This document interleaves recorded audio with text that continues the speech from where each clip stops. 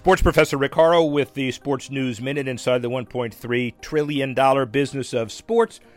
The Charlotte Hornets owner Michael Jordan and NASCAR driver Denny Hamlin teaming up to launch a single-car racing team featuring Bubba Wallace as the driver for the 2021 Cup season.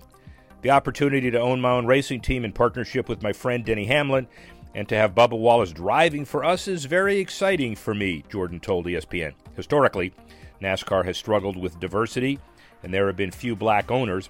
The timing seemed perfect as NASCAR is evolving and embracing social change more and more.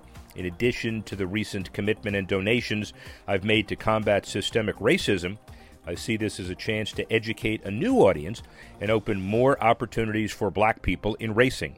Hamlin joined Jordan to form a NASCAR team with Bubba Wallace as the driver, marking a high-profile pairing of a black majority team owner and the only black driver at NASCAR's top level. The partnership was announced Monday night in coordinated social media posts by Jordan and Hamlin, with Wallace adding his own comment.